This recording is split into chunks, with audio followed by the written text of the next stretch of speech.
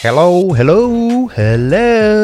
everybody. Welcome to the Weekend Nugget. It's Friday, and the Weekend Nugget is about bringing to life what I think I learned.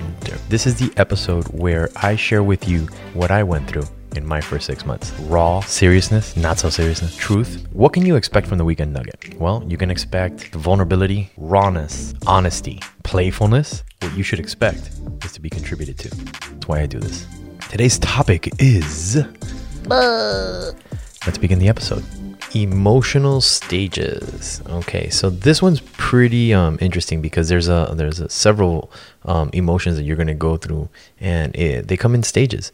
And I'm going to explain what they are. I'm going to give you an example of how I went through them, and I just hope that you understand that you're going to go through it, and I hope that you choose it the same way that I did, because there's a lot of freedom in that. But first, let's explain what the emotional stages are. So you have denial, you have anger, bargaining, depression, and acceptance. Now, before I even begin, I want to let you know something. These are my opinions, so I'm not a professional, but I am an expert inside of my story, which is what gives me the platform and the ability to speak to you the way that I do. So having said that, let's begin with denial. So denial for me was understanding why, right? It was like not knowing what to do. And when I didn't know what to do, what I normally did was nothing. So after a while, I began blaming myself. And instead of looking at what she was doing, what she had done. So the denial for me was like, all right, well, why is this happening? What's going on? Where do I do something? And normally I brought that to myself. So an example of that is that she asked me to move out of the house till she figured out her world. She wanted her daughter to finish school. That's probably about 2 years. I think she asked me to move out for like 2 years. Yeah, she did. So that was an example of denial, right? So for me, I was like, okay, well, maybe I should consider this, maybe I should be accommodating, I should be helpful, I should do all of these things. The reason, right, that this was happening and that I was denying is because I saw or I thought, even though I knew there was no hope, that I could do something to change her mind, because in my mind, I wanted to be with her for the rest of my life, right? At that moment. The result that I got was I didn't support her in that situation. And I didn't support her in that situation because I had a support structure in place. I had people advising me on what was happening. So even though I was in denial that what she was trying to get was something that I wasn't supposed to give her, which is like move out of the house for 2 years. Why? There's no reason to. She's the one that wanted out of the relationship. I just verbalized it. So when I look at denial, I was like, I was just denying what was in front of me. And what was in front of me was the obvious truth, which she didn't want to be there. She wanted to move on with her life, and she wanted convenience. So that's my example. She asked me to move out of the house till she figured it out. I turned to my support structure, who advised me not to do that and to create what I did, which I have shared in other episodes. But that's pretty much an example of denial. You learn that it's happening, and you look for excuses, or you try to be accommodating. So that's one of the emotional stages. Another emotional stage is anger. And this happens when denial wears off. So we tend to blame others because we don't want to be responsible. And there's absolutely no cheese down that tunnel, just so you know. So be mindful of who gets hurt inside of the anger stage, especially if you have kids, because allowing anger to exist is just catastrophic. Like if you're not being conscious of it, it's not a good thing. So you want to channel it. You want to do something inside of that where you have a physical outlet. Whether you ride bike, you play tennis, you play golf, you want to do something that consistently addresses that anger. And the reason that you want to do that is because if you don't, that anger will consume you, and anger is poison. So I don't know how your relationship to anger is, but for me, if I'm angry at someone, 9 out of 10 times I'm not being responsible for what I've done, caused, or am inside of that matter. And the anger is just my way of not having to deal with it. So What I did inside of that was I did Brazilian Jiu-Jitsu, which I've shared several times. And the reason I did that was because somebody advised me to. It's like, hey man, might as well, learn something in the process of while you're exerting major energy and you're defending yourself. So you're learning a craft, you're learning self-defense, which is amazing. All of it. I can totally recommend learning self-defense to anybody, because one, it helps you be more confident, and two, you're building a skill set that, if you were ever caught in a situation, you would apply it. So my example was learning self-defense made me feel stronger. I let out my anger daily in class, and as a result of that, I wasn't pent up. I wasn't frustrated. I wasn't all those other things that would work against me. The result was my anger was released. I could focus more on what I wanted as opposed to, what I had no control of. So I'll share a little story with you about that though. I caught her with another man. I was working in the garage and she entered through the garage without her car. And I caught her with another man. And something was suspicious about that. And I walked to the street and there was a guy there waiting. And I'm like, is this guy here with you? And she's like, no. Anyway, she kept going and she walked towards the corner. I kept following her and I'm like, hey, why won't you just tell me? Like if you want to be with somebody else, that's totally cool with me. Just be honest with me. Regardless of the fact, she said to me, why don't you leave me alone? And I was like, all I'm asking for is like truth. Can you be truthful with me? I never raised my voice. I never got out of control. I was being completely calm. And she said to me, I'm going to call the cops if you don't leave me alone. I immediately walked away. The reason that I did that is because the anger that was inside of me was already let out. I had gone to a class. I had trained that day. I wasn't angry with her. I just wanted to know the truth, like anybody else would. Even though she was lying to me and I knew it, because the gentleman, do I call him the gentleman? Well, I don't know him. We'll call him gentleman for now. So the gentleman that picked her up, I saw her get in his car. So it was confirmed, visually confirmed. But I probably would have done something stupid with all the pent up anger. But instead, I walked away and I laughed. I laughed at how she could not be honest with me. So that's another emotional stage, anger. Get to know it. It's pretty awesome. Another emotional stage is bargaining.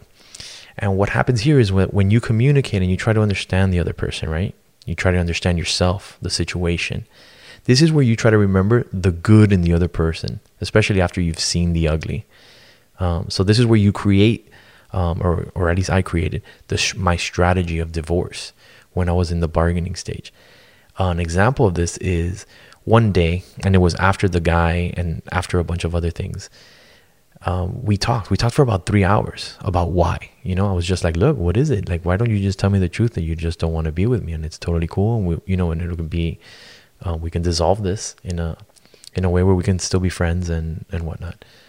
And her story was riddled with inconsistencies and lies. And they became apparent to me because of my journaling and how she expressed her stories. So as she spoke, I'm listening to everything, and I already had the pattern of writing everything down after we spoke. So after we finished our 3 hour conversation, I went back and I started writing down everything that we spoke about. And one of the things that popped up for me was how she was saying, why, right? And how it contradicted her why from previous weeks. So I actually got really clear that, oh, wow, so she's lying to me and she's doing things that I don't know her to be in order to try to get away with it.